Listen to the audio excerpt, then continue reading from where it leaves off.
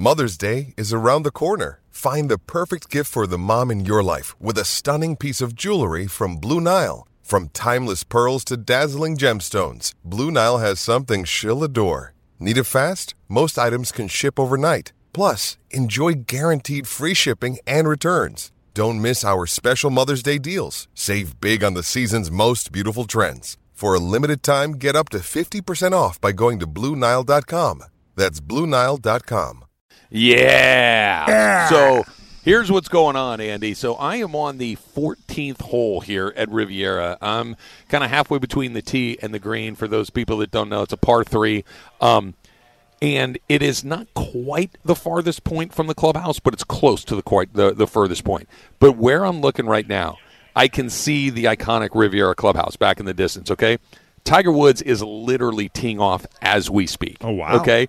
So his tee time is 12:04. It is 12:03 and 40-some-odd seconds. So they're getting ready to start that group, and it's got Tiger, Rory McIlroy, and Justin Thomas, 3 of the biggest names on the entire tour. I don't know. I mean, maybe a quarter a mile away, half a mile away. I'm a good distance out. There is a sea of people at the top of the hill at Riviera Country Club. It's just this unbelievable mass of humanity out there looking to see Tiger Woods hit his first competitive shot in a very long time. And even though he is not the player he was at the peak of his career, the late 90s and early 2000s, he is still, like we talked about earlier, one of those one-name dudes that if he shows up, everybody comes out to see it, and it is awesome to look at right now how many people are just hanging over the top of the clubhouse watching Tiger hit his opening tee shot. It's really interesting, too, to see a guy like Tiger go from Goliath to the sympathetic underdog. Yeah. Like, there are now people rooting for Tiger like they need to get his back as opposed to just being a fan of the dominance. Yeah. So there's 2, I think. There's 2 guys that I've seen, and not that there's only been 2 great athletes. There obviously have been very many more, and there are a lot of guys that have done amazing things. With the only 2 people in my life of watching sports that kind of, my conscious memories of doing this go back to probably the late 70s to where we are right now. There are 2 guys. Well, I'm going to throw a third one in there. 3 guys that when they had to do something, they always did. Jordan wasn't missing that shot. When it came down to it, he's going to make it. Tiger Woods was going to make the putt. Tiger Woods was going to hit the ball close to the hole. He was going to come back and win the tournament. That you just felt that it was an inevitable sense of him doing what needed to be done. And the one that at the beginning when I started saying this, I wasn't there. Joe Montana had that thing too. Not that they wouldn't lose occasionally, but when it came down to, hey, we need to play right now, and if you get it, we're going to win. Montana, Jordan, and certainly Tiger are on that list of, yeah, this is going in the hole. I don't care what needs to happen. He's going to find a way to get it there. Yeah, Gretzky was pretty reliable that way. Kobe's overall track record, pretty good. Yep. Pretty good when it came, a lot more winning than losing in high leverage moments, that's for sure. Like you think about Tiger, and he's getting ready to go again, like I said, other than there's scandal and all that kind of stuff. But just, do you remember him? Okay, he needs to make this, or he loses, and he didn't make it. Never. Like I'm sure it happened, but I can't recall the one. Like there were shots where Kobe missed. There were moments where Tom Brady throws a bad pass. There were moments where other great players. But with Tiger, I just do not recall hey, if he misses this, he's out of he loses the tournament, or somebody else makes one and he misses one. The pressure got to him. I just can't remember one of those. Well, I mean, what Tiger had that I think Michael Jordan had, that I think Tom Brady had, that other guys we mentioned like Kobe did not necessarily have, is being the most dominant player or athlete in their sport, like at that time. Like, there was nobody more or even equal to Jordan in terms of just pure dominance than that period. Like nobody won more than Brady. Nobody won more than Tiger during that period. So they start just creating this narrative like in your mind, and it's how the history just starts getting shared, where all they ever do was win. Like you and I are old enough to remember when people used to say Michael Jordan wasn't a winner. Right. That he was incapable of actually great scorer, can't win. Right, exactly. Like, and people forget, everyone looks at 6-0 in the finals, which is obviously amazing. they forget all of the times that he couldn't get to the finals. It was either get to the finals and win the whole thing or not get there at all. You know what I mean? And everyone's forgotten about that stuff because the legend grew with that winning at a time when nobody could touch his winning. I go back to when you're talking about Jordan like that. It kind of brings us to something that I want to get to right now. That I was a freshman at UC Santa Barbara. Michael Jordan had still not won an NBA championship. He was he's a great scorer, but does he make his teammates better? All the nonsense that we would say back at the time. And they were heading into the 1990 NBA final. Maybe it was 91 or whatever it was against the Lakers, right? And that was 91. The 91. And it was, and I, of course, Laker fan, and I'm up there running my mouth to everybody that'll listen to me that, wait till he runs into Magic in the finals. And it's like, oh. Yeah, never mind. Yeah, I may have been a little premature on this one. It does seem like he knows how to maybe close the show now, that we might have been a little ahead of ourselves when it came to saying that he can only put the ball in the basket, that he can't win games. Yeah, I mean, again, they say that history is written by the winners. And there's a lot of mythology that goes with Michael Jordan's legacy because, it took him almost a decade to break through to get to that first championship. Mm-hmm. Like if that had happened during the social media era, oh my gosh, eventually I think people would have acknowledged he's got 6 titles. He's winning now, but it's so much harder now to have that period of grace and normal progression that typically has to happen for most players. Most players don't win right away. No, the only one that kind of did was Magic. That Magic came out of Michigan State having just won, came into the NBA and just won, and continued to win throughout the entire thing. But when he first got there, he was not even the best player on his own team. Well, he was the most charismatic, but Kareem was still holding it down. Right, and people I think forget because you look at it was Magic's first year with the team, it was Dr. Buss's first year with the team, and they had this instant identity, the Showtime thing, that was combined with a decade of winning. And I think in a lot of ways it feels instantaneous the way people remember it. And, this is something that, frankly, whether you enjoyed winning time or not, they were completely inaccurate about this. Sure. Magic did not join a bad team. No. Like the team that Magic joined, I'm looking it up right now, they went to the Western Conference semifinals. That was, and they were 2 years removed from getting to the Western Conference finals. They had won 47 games the year Magic. They had the best player in the league. Right. They were not some sad sack team. It was unusual that they ended up with, a new coach, because Jerry West, who had coached them to 47 wins the year before, said, I don't want to do this anymore. Right. But it's not like Magic fell into this awful situation that he just lifted up through the power of his passing and his smile. They were really good. Yes. And he was really good, and obviously it was the beginning of the Showtime era, and it was today in 1992, February 16th, 1992, that Magic Johnson had his jersey retired. And obviously, people of a certain age, you and I are close in age, that Magic is my all-time Laker, right? If you ask somebody a little older than us, maybe it's Jerry West. If you ask somebody a little younger than us, it's almost certainly Kobe, right? The Lakers are so incredibly spoiled with have these generational talents where you can have an argument that you like Kobe and I like Magic, and neither one of us are wrong. It's just it's a crazy just embarrassment of riches. But you look up there and you see all the names, and we don't have to go over all of them because everybody knows them. That Kobe is obviously up there right now too. And it kind of gets you to who's going to come next, right? Magic had his done today in 1992. I guess maybe there's an argument somewhere, but I just cannot imagine in any way, shape, or form that LeBron isn't up there at some point, that whenever they decide there, when it probably even more to the point, when he decides he would like it up there, that's probably when it will go up. He's going to have one in Cleveland, he's going to have one in Miami, and he's going to have one here in L.A., and he should. And I guess I'm interested in hearing the counterpoint. What would it be? He broke the all-time scoring record. He's won a title. He's LeBron bleeping James. Wilt Chamberlain didn't spend his whole career in Los Angeles. He's hanging up there. What is the point of discussion here? I mean, the counter argument to that would be, Wilt wasn't here very long, and he only had one title too. But Wilt's period with the Lakers featured a lot more winning. LeBron's time with the Lakers has been, frankly, bizarre. Like, it's been pretty much either win a championship or don't make the playoffs with very little in between. We'll see, how this season goes.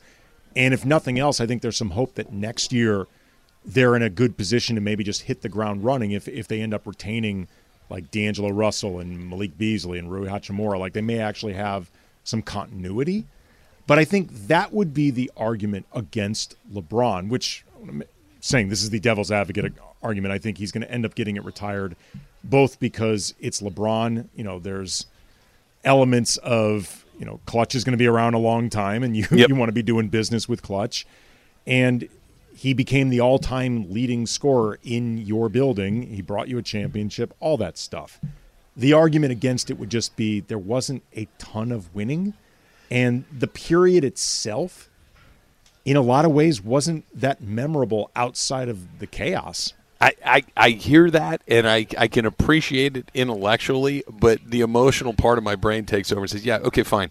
He's LeBron James. He did win a championship. He did break the record. And even, let's say that the bubble championship never happens, right? Let's say that they lose to the Heat in that one, and everything else stays exactly the same. There's a lot of chaos. There's a lot of things that are going on. They had one good season, but it didn't land in a championship. He's still going up there. There's no way that one of the answers to the question, who's the greatest player of all time, you can say LeBron James, and you're not a crazy person. That is a very viable, correct answer to that question. It's not the only answer, but it's a correct answer to it, that if he spends 5 years, 6 years, 8 years wearing your uniform, even if 7 of them are unsatisfying, he's going up there. Yeah, again, I'm not making like my passionate argument against it. You asked me what would be the argument. Mm-hmm. That's the argument, just that there was too little winning.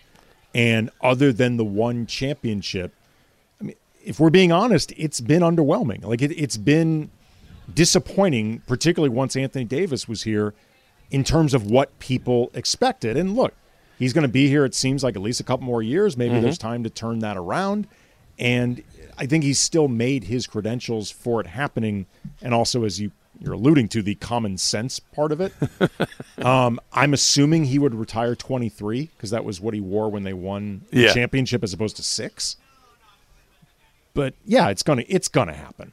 Yeah, it's gonna happen. The question is, does anybody else go before him? Are we going to see more before him? And like you said, it hasn't been great other than the championship season. Pretty darn good last night. Was it a good night, or was it the beginning of a new team? That's coming up next. It's Travis Slee. Andy's in for Slee on 710 ESPN.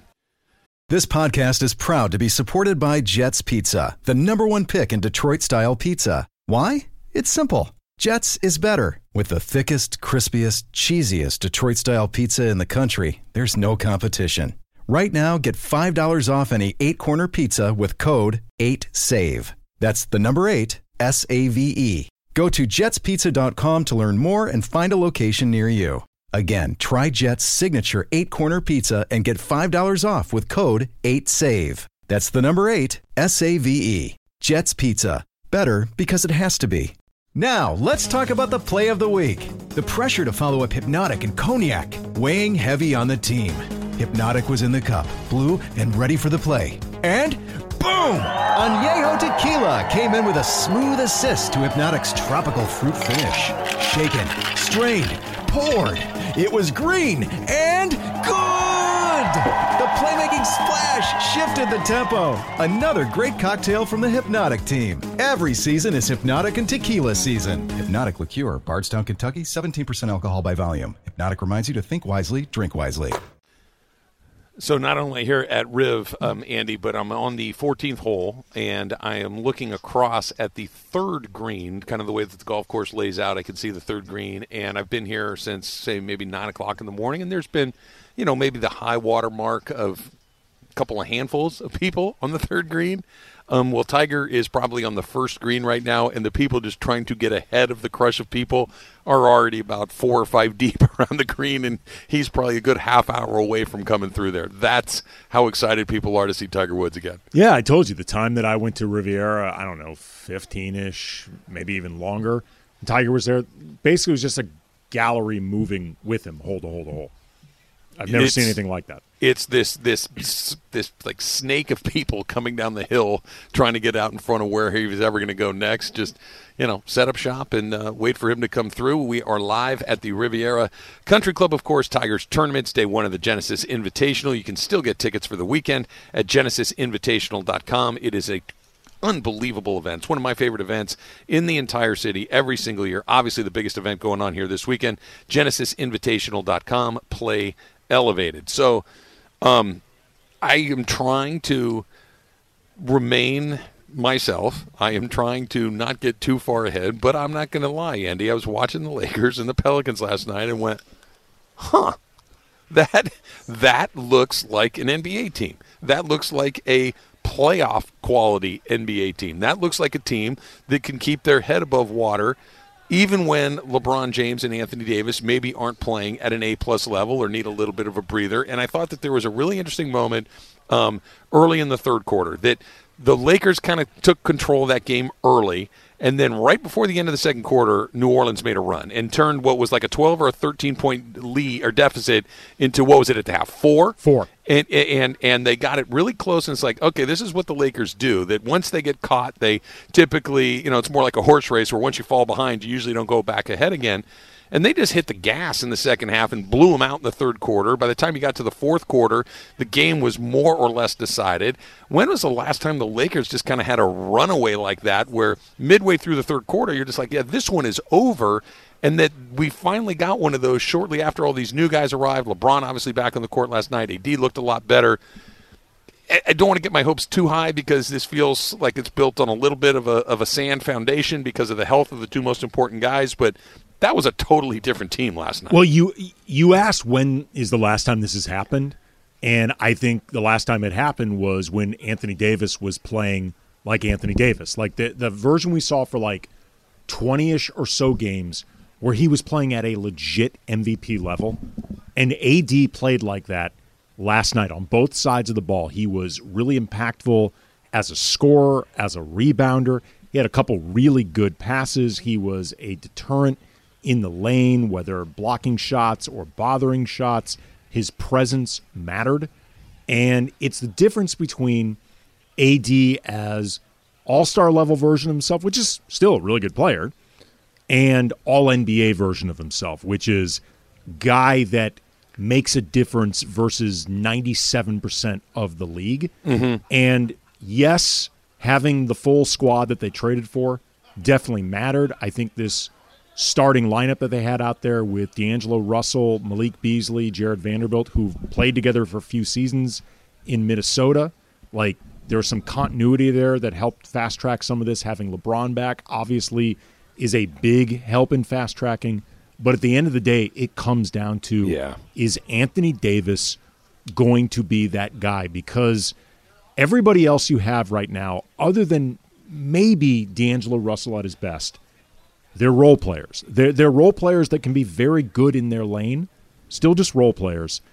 And LeBron, you can't ask him to do, realistically, more than he's done this season, especially during that period where he was helping hold down the fort with no AD. Yeah. Like, it is Anthony Davis's time to step up and be that dude. That's why my enthusiasm is tempered. That's why, as exciting as it was to see what you saw last night, I just can't. I just can't do the thing where it's like, oh, there it is. Okay, great. That's going to be the thing we see moving forward. There is no less sure of a thing than Anthony Davis giving you the same game 2 nights in a row. He certainly can. He certainly has. But the 3 games prior to the one we saw last night were not good. And that's being generous, quite frankly. They were downright bad on a couple of occasions. And there is no rhyme or reason that, other than obviously when he's completely unavailable because of health, but there really is no rhyme or reason to when that dude that we saw last night shows up and then the guy that you saw in Portland a couple nights before that shows up. You just never know. And that's why, look, Russell looked good and Beasley looked good, and Vanderbilt obviously fills a role, and all of these other guys that they put in there. But that's fine and dandy if the other guy is the other guy. we're done here. Even LeBron at the A-plus level that he's been at for a decent portion of this cannot drag those other guys to the Western Conference Finals. LeBron and AD at the best, I mean, let's find out at least, but without it, who cares? It's not going to happen if he gives us that one good, one bad. Yeah, I mean, I suppose with Anthony Davis, maybe the games leading up to where we are now, maybe he was still like getting his timing and his rhythm and, his conditioning, all that stuff back from that absence. And, Darvin Ham has said after a couple games that there's still that part of it with Anthony Davis. But in certain respects, even if that's a legitimate reason, I don't care. Yeah. You know what I mean? Like yes, I'm not saying that to be cold-hearted. I'm just saying the Lakers don't have the luxury of time to care. Like, even if it's a legitimate reason, the legitimacy doesn't matter. Like, they need him, especially after the All-Star break, which AD was not selected, and frankly, I'm glad that he wasn't. He needs to play at the level that he was for 20-ish or so games before that injury, where he was legitimately in the MVP conversation. Sure. Because the reality is the Lakers had planned when they brought in Anthony Davis, and they traded B.I. and Lonzo and Josh Hart and all the picks, it was not just to give LeBron a running mate for that championship. It was to bridge things to where Anthony Davis was the engine of the car and LeBron would be steering it. No, it was supposed to flip. It was supposed to go from what we saw in the bubble where LeBron was the best player, but AD was really close, to by the time we're here in 2023, that AD is the best player and LeBron is close. That it was supposed to kind of do that 180 where we flip this, and not only has it not happened, the gap between the two performances that those two players put up on a consistent basis is getting bigger. Never mind surpassed the player 1A becoming player 1. He's become further behind player 1 and continues to fall further behind, minus a couple of pockets here and there. And this is the thing that I keep coming back to. When he was at his best, whether it was a month or so ago that you were talking about, when it was in the bubble, these come in moments where he's had these long periods to kind of get right and hit it really hard for a relatively short period of time, and then it breaks again. It's like that fancy car, right? That where when it's running great, it's perfect and it's fun to drive, but it's always in the shop. You always got to tinker with it. Well, you can't take it out right now. It's not running its best. That the championship they won was so unique, not less, but so different that you had, what did they have, 2 months off before they had to go, and it was this sprint to the finish line, which he was amazing in. But that's never going to happen again. Knocking on wood. Hopefully we never have a situation like that again. Nobody is that big of a Laker fan that they're rooting for another pandemic to try to set up a championship. Hopefully not, but the circumstances in which Emily's shrugging her shoulders like, well, maybe. There may be a few. I wouldn't say there's none. I would say it's a small percentage, but that's a very unique set of circumstances that delivered that championship, and you're very unlikely to get them again. Again, one hopes. Yeah. You cannot ask LeBron to do more. Once you get to the playoffs, LeBron is going to have to, I think, crank it up more defensively on a regular basis. Like, he can't pick his spots the way he does right now. Like, he has to start playing more legitimate level on both sides of the ball. But for where we are right now, you cannot legitimately, fairly, realistically expect more of LeBron. Like, he's not supposed to be doing what he's doing now. Like, what he's doing in a lot of ways, that's gravy. AD is in his prime. Like, if it's not going to happen with AD now, then you have to start wondering, is this foundation going to work? No, I think we already have the answer to that, right? This foundation is LeBron James. The foundation is not LeBron James and Anthony Davis. The foundation is LeBron James. Well, then it's not going to work because you can't keep it doing hasn't. This. Well, you might be able to catch it for half a second, and maybe if the gods align everything exactly the way it's supposed to, and you catch it again, it's going to be because LeBron is otherworldly while Anthony Davis is having one of his 1 month stretches where he's terrific. But we're going on 3 years of situations where he's off and on. I'm just going to assume off and on is the norm, and great is the exception. Off and on is what you're going to get with him, and that's not good enough to be the foundation for whatever's coming next. LeBron is the past, the present, and the future. Well, that gets into a whole separate discussion that is about much more than this season. Let's do that when we get back. We'll do the separate discussion. Plus, Paul George says winning with the Clippers is better than winning with the Lakers. I'm still trying to wrap my head around that. That's coming up. It's Travis Slee. Andy's in for Slee on 710 ESPN. Hi, it's Mike Greenberg letting you know ESPN Bet is ready to take you through all the biggest sports moments this spring. The official sportsbook of ESPN has exclusive offers and markets from Scott Van Pelt, Stephen A. Smith, and me, plus many more. From the playoff intensity to finally getting out to the ballpark, there's no better time for sports fans. Sign up today. New users get a bet reset up to $1,000 in bonus bets if your first bet doesn't win. Download ESPN Bet today. What a play. Must be 21 plus and present in select states. Gambling problem? Call 1-800-GAMBLER. Terms and conditions apply. See app for details. 10 seconds on the clock. How many things can you name that are always growing? Your relationships, your skills, your customer base. How about businesses on Shopify? Shopify is the global commerce platform that helps you sell at every stage of your business. From the launch your online shop stage to the first real-life store stage, all the way to the did we just hit 1 million orders stage. Shopify's there to help you grow. Sign up for a $1 per month trial period at shopify.com/network, all lowercase. Go to shopify.com/network now to grow your business, no matter what stage you're in. Shopify.com/network. Crowd's getting thicker, Andy. We're getting closer to Tiger Woods coming through here. I'm on the 14th hole at Riviera, but it kind of runs parallel to the third hole. Which Tiger will be playing here in the next, 10, maybe 5 minutes from right now. So if you start to see a crush of people directly behind me, you'll know that Tiger is getting even closer. Again, you will know because everybody's there to see Tiger. Also, my wife has corrected me on something when I was talking about our time in the Cedars-Sinai closet in labor. Not a euphemism. No, it was not. We were literally in a closet. It was not a technician who saw me and wanted to talk Lakers while my wife was clearly in agony, physical pain during this labor. It was our anesthesiologist. Even worse. Yes, Emily, yes, even worse. So that's very funny. My oldest was born on New Year's Day. Okay, his birthday is January 1st. And what takes place on January 1st but a number of college football games, right?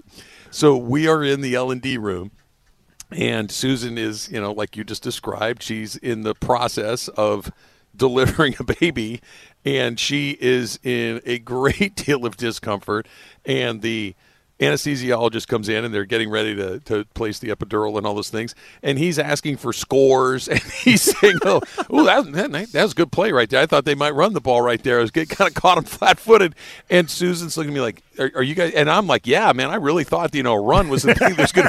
And she was like, you've got to be kidding me. You guys are breaking down I think it was the Cotton Bowl or whatever by the time that she was in that particular part of her delivery. Like, you guys are really actually doing this while I'm trying to do that. I mean, honey, it's the contractions. They're 5 minutes apart. Like, what are we supposed to do in between? Two or three plays in between your contractions. I mean, look, if you want to speed things up. We're not rushing you, but I'm just saying, give us our space too. Yeah, I got I think people that listen to this station and certainly listen to the Travis and Sliwa show somewhat regularly know that my family goes to the Rose Bowl every year, right? It's kind of our family reunion, and we've had big groups of 40 or 50, and we've had smaller groups of just 5 or 6. So Susan was supposed to deliver the baby on Christmas, and she did not. And so we're getting closer to the Rose Bowl, and we're thinking, do we dare take her to the Rose Bowl? This seems like a very bad idea. So anyway, we decide that, let's go for it. And because the doctor's like, I don't think it's that close, maybe another few days. And so we drove down to the Rose Bowl, and we put our car in a very specific position. We paid a guy to park on his grass by the driveway. So in the event that we needed a quick getaway, we could, because typically you get pinned in right there. We went down there, set this whole thing up. We're getting ready to go to the game the next day. And at about 2 a.m. on January 1st was my water just broke. We need to go to the hospital. So we missed being pinned into the Rose Bowl by about maybe 14 hours. Did you get the driveway money back? Nope. Kept the money, and my dad had to go retrieve the other car. Like he went down there to make sure that we ultimately got the car back, but the whatever it was, $50 or $100 was down the drain. Look, I'm not saying Susan couldn't have done a better job, but space this thing out a little better. I mean, you guys had made plans. Hey, look. And I'll tell you this, too, and not that I've kept track of these sort of things, but this was back when the Big Ten and the Pac-12 were kind of exclusive to the Rose Bowl. Not every year, but damn near every year. And I was keeping track of all the Pac-12 teams I had seen, all the Big Ten teams that I had seen, and my goal was I wanted to see everybody at least once. It was the one and only time Purdue has come through in my lifetime, and I missed it. It was the Drew Brees against Washington. Oh, I remember that, Rose Bowl, actually. and I missed it. So the planning was, again, basically her fault is what I'm getting at. I mean, look, again, Susan did a lot of work during this labor, and it's obviously more stressful on her than you, but you're never going to get that time back, Travis. No, and watching it on TV is certainly not the same No, thing. Especially with your wife giving birth. It's distracting. Like you that is a Rose Bowl experience that, quite frankly, you were cheated out of. I'm glad I have somebody that's finally on my side. It's taken me 22 years to find somebody, but you're my man. The Clippers. Don't tell her I ever said this. Yeah, well, she's heard far worse. Russell Westbrook and the Clippers are at least communicating. From Shams, the LA Clippers have begun conversations with Russell Westbrook. The Clippers received permission to speak to Westbrook, and talks have started among franchise officials. This seems, as a talk show host, I am fully in support of this idea because I think it will be an endless source of content for what we do every day. But if I were a Clipper fan or just a person looking to make a basketball team better, this seems like beyond a terrible idea. Yeah, that's just the idea of taking Russell Westbrook and saying we've got 20-something games to figure it out. Let's drop the least blendable player in the entire league during a total championship or bust season for the Clippers. We were talking before, Travis, about the LeBron era being relative to expectations underwhelming. Mm-hmm. They at least have a championship to show for this. The Clippers moved heaven and earth in terms of draft capital and players. Shai Gilgeous-Alexander, who has turned into every bit as good of a player as Paul George, who is, should be noted, a really good player himself. Yes. And all of these moves that the Clippers did, I support these decisions. I think they are all justifiable. I think it's been a smartly built team. I'm not being critical of them at all, but if they don't get to the finals, if they do not win a championship, it's going to be a massive, massive failure. There's no way around it. They invested so much into this, and they've kept doubling down and doubling down. And again, I'm not being critical of them for doing it. I think they've done it well, smartly. They've been committed to it. Steve Ballmer is an owner I think any fan would want their team to have. Yep. But it doesn't change the fact that if they do not come out of this with at least one championship, it's a massive scale failure. And it feels, I don't want to say it's not impossible, obviously, but it does not feel like they have ever, maybe, with the exception of the bubble season where it felt like they were really good, right? And maybe getting better as time went on. And we all know they, another 3-1 lead that went down the drain that time to the Nuggets along the way. But they really haven't been close. Like the Lakers, like you said, they got in and punched their ticket. So even if this year goes up in smoke, even if next year is more of the same, you can point to 2020 and say, look, we got one. that the Anthony Davis acquisition was the right move. We won a championship, and we'll go from there. This does not feel like the Clippers are close. They're one of many. You know, are they good enough to win the West? Sure they are. Are they good enough to win NBA? Yeah, maybe if things break their way, but I don't see Russell Westbrook being the difference between them being where they are now and being something more than that. Well, I mean, I think there are elements that, at least on paper, you can see that Westbrook would bring to the table. Like, if nothing else, the players, I think, believe they need a real point guard on this team. And it's something they've been looking for the last few years. You know, Reggie Jackson's had his moments, but, you know, he ended up getting traded. He's now going to be, I believe, with Denver. You know, they went the John Wall route, which a lot of Laker fans wanted the Lakers to do last year, which I thought was absolutely insane. And there are reasons why. And Wall and Westbrook are very similar players. I get why they would potentially want Russ from certain skill sets perspectives. You know, he is somebody that can help guys get in spots to make shots. He does bring that element of transition. You know, there's a certain amount of chaos that Russ sometimes brings that can be good chaos. But I think at this stage, there's more just limitations. There's just limitations to what he can do, and he cannot operate outside his preferred lane at all.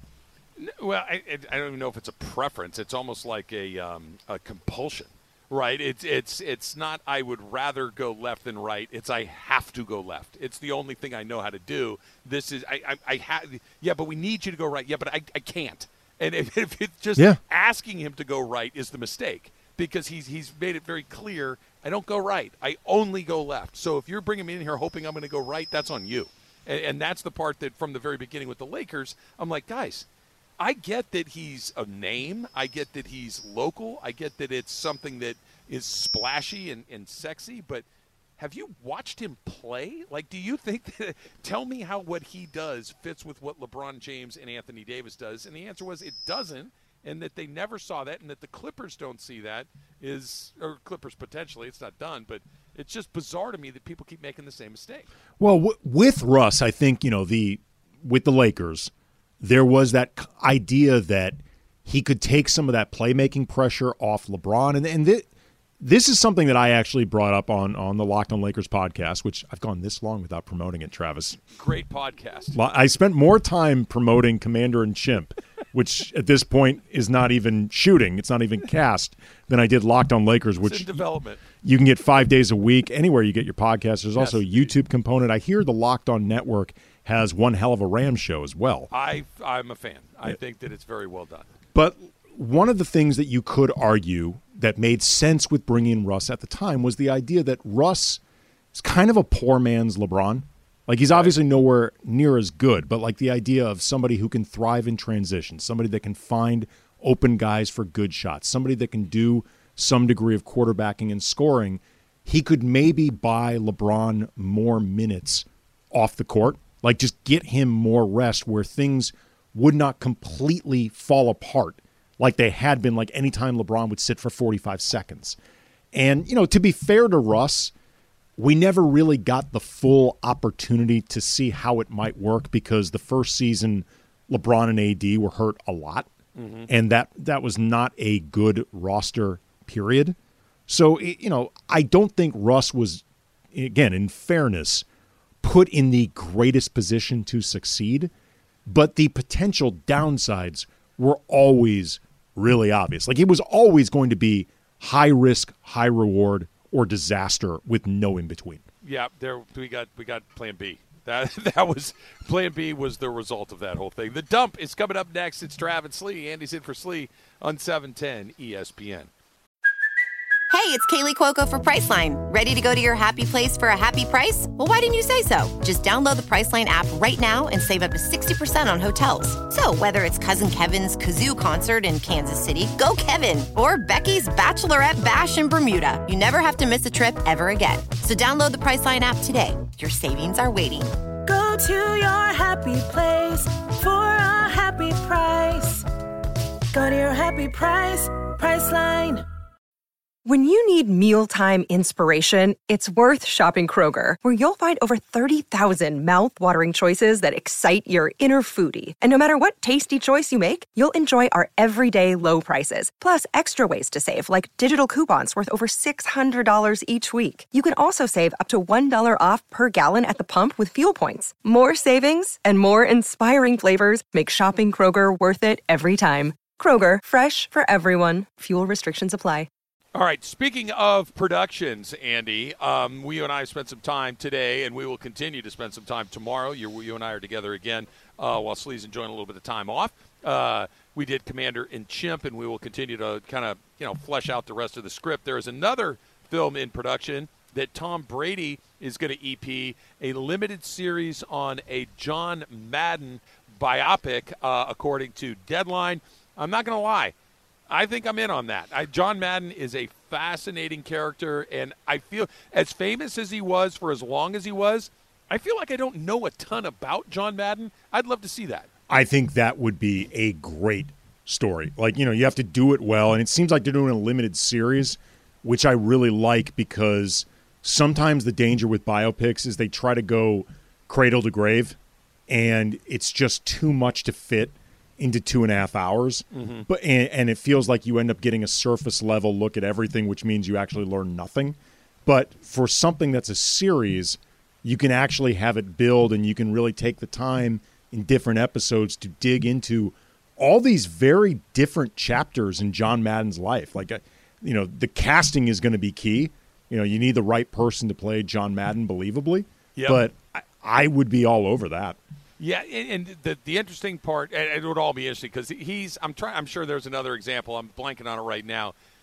A lot of guys have 2 acts in their life. I don't know if anybody had 3 acts like John Madden did. That John Madden was a Super Bowl winning coach in the NFL, which in and of itself an amazing accomplishment, an amazing life. He was arguably the greatest football color man in the history of the position. He kind of redefined what that's supposed to be. He is a Mount Rushmore presence in broadcasting outside of his coaching. And he created a video game that has lasted multi-generations, or at least lent his name to a video game that when you say, hey, do you want to play Madden? My kids don't know that John Madden was a football coach. He's the guy with the video game. It's 3 different lanes that not only he kind of went down, but thrived in. Yeah, I mean, I'm trying to think about comps, and Magic, I think, as far as being an incredible player, like he's one of the greatest athletes in the history of sports, much less basketball. Then he became this incredibly successful businessman. He also became, obviously an HIV advocate and, somebody that gave a lot of people hope with his, survival and his ability to thrive after that diagnosis that, at the time everybody thought was a death sentence. Mm-hmm. You could end up seeing that with LeBron, maybe depending on where things go. I mean, we're already seeing the next chapter of his life unfold in real time while he's still playing.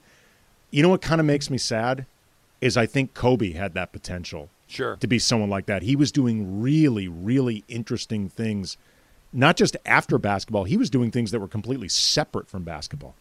You know? The Madden, that's a good point because Madden, all 3 of them are football, right? They're different lanes, but they're all football. That kind of total 180 that Magic in business or Kobe in film and those things, that's a totally different animal as well. All right, Travis Kelce said that Jalen Hurts could have won the MVP even in a loss. I know Jerry West won the MVP in an NBA Finals in a losing effort. Have we ever seen? I think the Dallas Cowboy got one in a Super Bowl in a losing effort. I get it. You can play really well and have your team lose, but shouldn't it always come from the winning team? Well, I remember in the 2015 Finals, there were a lot of people who thought that LeBron should have won MVP. Was that the one Iguodala won? Yeah, that was the year that Iguodala won. I think LeBron actually – I may be wrong about this, but I think he actually got a couple votes. But I know that there was a consensus that if you were looking at this through the prism of who really was the most valuable as opposed to tradition dictates that it's got to be a winning team, that LeBron really was the most valuable player in that series. Yes, but then by if you kind of extrapolate that logic, and it's logical – then the year Peyton Manning didn't play for the Colts and they went 1-15, he should have been the most valuable player by not playing and demonstrating that, listen, my mere presence gives us 13, 14 wins. If I'm not there, we lose every game. Right, but there's a difference between having that come through in the regular season versus having it come through in the championship game. Like, the stakes are higher. Chuck Howley was the Super Bowl MVP in Super Bowl V for the Cowboys in a losing effort. Of course. Who doesn't remember that? Why do I know that? Somebody forgot to ask me. I know it's Chuck Howley. Everybody knows it's Chuck. Mace? Of course. You knew Chuck Howley. I knew Chuck Howley. Do you have that stupid memory like I have where I can remember dumb stuff from when I was 9 years old, but I can't remember what I did yesterday? I don't remember Chuck Howley. Come on. I've never even heard of Chuck Howley. I never heard of Chuck Howley. It's going to be in the Hall of Fame. I know these things. I didn't remember it was Chuck Howley. I just remember it was a Dallas Cowboy guy that won the MVP in a losing effort. Let's do a little super crosstalk. Why don't we? Going to have to ask you guys to keep it down. I am out here on the 14th hole at 14th Riviera. hole. The players are on the course, and Nice. you got to talk a little bit in a golf voice today because I'm here at the iconic Riviera Country Club, Mason Momo. Who's at the tee right now? I think the tee is empty as I speak, but Tiger's group is getting ready to go through the third hole here any second, and it's about 50 people deep as they're getting ready to watch. How's he look It's so amazing. far? Haven't got a chance to see him with my own two eyes, but if people watching is any indication, he must be doing pretty well. You hanging out all day? Yeah. So after we're done with Super Crosstalk here in a little bit, Chris and I are going to do a little social out here at Rivs. We should be out here most of the rest of the day, watch Tiger a little bit, watch the golf. And this is one of no nonsense, no BS. This is one of my favorite events of the year. I look forward to this every single year. I can't wait to get out there. So I'll tell you a great this place. Tiger story. It's going to sound made up, but it's 100% real. So, and by the way, Momo's here. Hey, Momo. Hey, Momo. What's going on? So my Aunt Kay is a lunatic. She is crazy. So she got fixated on Tiger Woods years ago. Long time ago. All right. And she started going to every one of Tiger's tournaments and would follow him around. And she'd drive all over the country. She was like a deadhead for Tiger. Correct. And she would wear a blonde wig. So every time we watched a golf tournament and Tiger was there was Aunt Kay in a blonde wig. Was she wearing the blonde wig so you guys could see her in the gallery, or because she thought it would like up her chances with Tiger? That's very funny. Very funny. No, I have no idea why she did it. She's wearing a Perkins outfit? There's Perkins pancakes. No, there's a lunatic strain that runs through my family. Aunt Kay was prime example. Funny. Yeah. Why the blonde wig? I have no idea. Because we don't talk to Aunt Kay anymore because, well, she's a lunatic. Is she here today, Mace? Should I keep my eyes open? If you see a crazy lady in a blonde wig, just say, "Hey, Aunt Kay." See if she turns her head.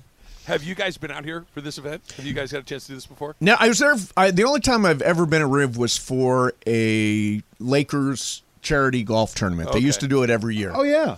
And there was one year, the year that Ireland and I were there, Jerry West, we had heard, had a hole-in-one earlier in the course. And so it's exciting. I don't know what hole is 9 or 10 or wherever par 3 was, and had a hole-in-one. And so he gets to the interview spot with us after the round, and we said, "Hey, Jerry, congratulations on the hole-in-one." He said, "I missed that effing putt at 17. Could not just celebrate the hole-in-one. So I have been to Riv several times for this tournament, for this event. And I'm not a golfer, okay? I don't think I have any kind of patience for golf. Like, I would throw things and get upset. And yes. I can't believe how far you have to walk. Oh, it's a long day. Dude, long walk. Every day you walk that far? You get your exercise. I remember following like one golfer on the back 9, and I'm like, is this, like, you do this every morning? Like, people do this? But I mean, it's a hike. It is, but you also, it's not just a hike. You can eat hot dogs and drink beer while you're hiking. True. Okay. It's kind of a yin and yang sort of thing. You have to exercise a little bit, but you also get to drink and eat while you're doing it. I was at the PGA Championship at Inverness in Toledo one year, back when I lived in Toledo, and it came down to Hale Irwin and, does it sound right? No, Hale Irwin won. It came down to Bob Tway and Greg Norman. Does that sound right? Yeah. I know exactly what you're talking about. Yes. Tway hold out. Yep. And there's all kinds of celebration and, woo, woo, woo. And Tway went back to his golf bag and found out that somebody stole his Rolex out of the golf bag. Oh, no. Yeah. Like someone from the gallery? Yeah, somebody from the gallery got into Tway's golf bag and stole his Rolex. Okay. Why did he have his Rolex in his bag? I don't know. There's but the question. The mean streets of Toledo, Ohio, I'm telling you. Just saying, like that. You put it in your locker. There's a clubhouse. Yeah, you put the Rolex in your locker. Carried it with him. Carried it with him in his bag. Momo, I want to go back to Mason's story about Jerry West saying that he missed the putt on 17. Yeah. You've probably been around him. Have you ever seen him like relaxed and in the moment and enjoying himself, or is he always Jerry West? He's always Jerry West. Yeah. I mean, look, I see him at Clipper games all the time. He's watching the game. He's pacing. He's like, I mean, he's in it. Like he watches. Sometimes when I call him sometimes for stories. I called him the other day for that LeBron story. Right? He's got a game on in the background. He's watching everyone. He's watching the G League. He's watching college basketball. He's like, I like that kid from Purdue. I mean, like he'll just he's just dialed in. He's going to be 85 in May. Wow. And he still has the energy to try to sue Winning Time. Like to take it all the way to the Supreme Court. I'm going to the Supreme Court. And I forget the idea of whether or not Jerry West is right or not, or has a reason to be this angry. Most people at that age do not have the energy to take a fight to the Supreme Court. That can take years. Oh, yeah, absolutely. And Jerry West is here for that. But here's the thing. Jerry West is more like the character in the movie than anybody wants to acknowledge. Here's the problem. If it get Momo, is that true or is that not true? I think he is like that character. However, I think they went a little. They accentuated things too. They went too far. The with rolling things. around in the underwear was that was too much. The throwing the trophy through the glass that never happened. Never happened. There was just like a lot of stuff that like. I also the way I put it at the time, and I think I'd leave it this way is. If you were to just take the worst parts of yourself and then turn them up to a 10. Right. To like heighten the those characteristics. And then you don't soften it out with any other version of him, okay? Then you look at it's a caricature. Yes. That's the definition of a caricature. Showbiz. Yeah, but are they doing that with the characters in your miniseries with Donald Sterling and all those folks? No, I don't think so. I think they're pretty I think everybody to whatever level I could be involved in it. Like, so how there's I see scripts, but I see them after they've gone through 25 reads from everybody else, right? And then I give a few notes and I go, I think you should keep this guy. This guy's wouldn't have said that, and whatever. Things like that. So I don't think anybody is way out of whack. I don't think there's. But was I on set every day that they were filming? No, I was there twice. Right. So sometimes things get changed in the room. Sometimes things get changed in edits. Sometimes you can't get your friend Mace into the reporter pool during the course of the Mace? Tried. I mean, look, I tried. Momo showed me the list. I was on the list. Do you know who got in? Jim Hill? No, Bill Plaschke. Oh, Bill Plaschke. That was the only guy. I don't mind Bill. No, you know what happened though? I'll tell you the truth. Yeah. They were going to have a lot more reporters. Yep. And they were going to have a whole group. I think they were going to do 4 or 5 of the people I recommended. And then when Hollywood started cutting budgets and everything, they just tightened everything up. So you would have been paid a day rate as a SAG actor. That would have been fine. Would have been fine. But I think they just went with extras who did other things in the background because it was just me and So it was Plaschke. just background work. It was literally me and Plaschke. You're in it? Oh, you're I have playing a cameo. yourself, Momo? I'm playing myself. Momo as Momo. How did you get into character? I told you I'm the worst actress Showed ever. up 45 minutes late. Showed up late. Yeah. Complained about Smashburger. Yeah. By the way, I had the worst Smashburger yesterday. They just nuked my chicken sandwich. I was like, who thought that you could serve this to someone? Momo's like, I'll never go to Smashburger again. Except tomorrow She when I showed want up to on eat there. set 45 minutes late, upset about her Starbucks drink. Yeah. That's how she got into character. Yeah. I ordered ahead. I know. No, you know what? They gave me literally one line. I have one line. What's the line? Can you spoil it? Yeah, I could probably. I don't know if I can quite spoil it. I'll give you I'll tell you sort of. I'm asking Doc Rivers a question. Mm-hmm. Okay, so it's plausible. And I'm asking her about, the chemistry stuff on the team and blah, blah, blah. Okay, now this, though, gets back to, I remember something I said during Mace's roast a few years ago. Oh, God. Because you just said you tried to get Mace in a role. Yeah. I tried. I tried to get Juan. I know exactly where you're going. I tried to get Juan, and I know where you're going. Go ahead, finish it. I did. Finish the joke. Right. And again, this is all based on Momo's award-winning podcast. Mace is also legitimately real friends with powerful actor Bryan Cranston, who also seems not able to get Mace any work. Can't get me any How work. bad of an actor Can't are get you? me any work. I'm actually a very fine actor. I mean, I didn't go to USC majoring as a theater performer, but I was years ago accepted to the Yale Drama School. I wrote that in my pitch for you. Did you really? I showed you the list. Well, here's the problem. Steve Mason, well-known radio host in L.A. Yep. Has the schlubby look you're going for, remember? I've got schlubby down pat. Actually a trained actor and would do this very Studios well. don't care if you're trained. No, they do not care. They do not care. It's how you look. It's not how you act. Exactly. Momo, did you push back on your line and say, nah, I really wouldn't have said it like I did, this? actually. Did you ask for a rewrite? I did. I said, do you want me to read this exactly as it's written, or do you want me to say it how I would say it? They said, read it exactly as it's written. I said, okay. You were not allowed to ad-lib. No. I thought you might get at least we'll do one for you. No, you and know one what? for us. I did do one thing, and this is, I think I was probably not supposed to do this. Mm-hmm. So Lawrence Fishburne was he's the actor who plays Doc Rivers in the show. And you're probably not supposed to talk to the actors or give them notes or anything like that unless they ask you for it. But he seemed very open to it. Really? Yeah.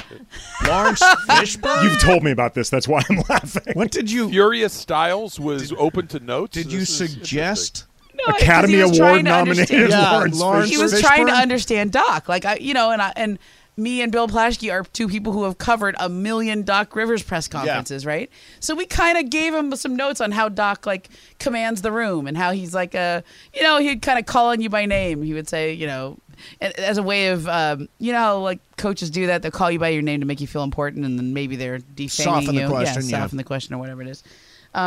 Doc totally does that all the time. But it's a sign of respect. You matter enough for me to learn your name, right? Yeah. And does it ever work? Does it ever take the fangs out? I think it does. I think it totally works on people. When somebody says your name back to you, you're like, oh.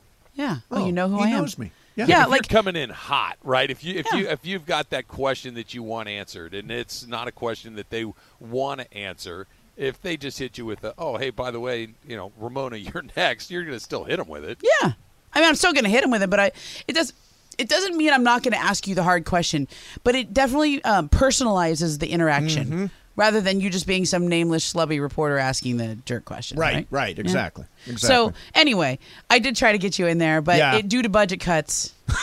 Due to budget, they could not afford somebody to work you for were replaced by extras. All of these studios right now, unfortunately there are layoffs and there stuff are like that going. They're belt tightening. They don't have Mace budget. No, just laying around. They were, and the truth is they didn't. You may or may not have had a speaking role. You might have just been. I'd have shown up. Got on set, given Lawrence Fishburne some tips. Did they see your tape from A League of Their Own? I do not know if they saw that. I do not know if they saw that. Roar! Angry fan number 3. Yeah. I didn't know you. Are you in it? Or did you get cut? Last scene. I've got an old-fashioned hat on, and there's that play-at-home plate, and I take my hat off, and I slam it down. And that's me, angry fan number 3. I did not know that. Yeah. But now that you tell, I think, I think I played reporter number 2. It doesn't even give my name. Old-fashioned hat, slam it down after the play. And you nailed it. Yeah. Did they say, good job? Penny Marshall said, I want you for more. Cut. Really? Oh, yeah. Wait, did I hear this right? You're not even credited as yourself in the credits? Could not get credited. Oh, you cannot get credited? I don't know. At least when Momo is Momo I might have to, I might have to pull some rank there at the end. So you're on the just, credits. Look, I'm credited in the show as a you're producer. Credited Well, I as understand, a but producer, you want to wear a variety of hats. No, you want to be the creator, the executive producer, and you want to star in your own vehicle. Well, I mean, we're all paying these SAG dues anyway. You might as well get a little more bang for your buck. I know. It was I remember. I actually said to them, I was not going to have a line. They were going to give the line to Plaschke, and Plaschke stood up for me. Nice. He was like, "This is your thing." Plaschke's good people. He was going to have 2 lines, and I was going to have none. And I was just going to be like the extra. And then Plaschke was like, no, I'm not taking 2 lines and you having none. You take one of my lines.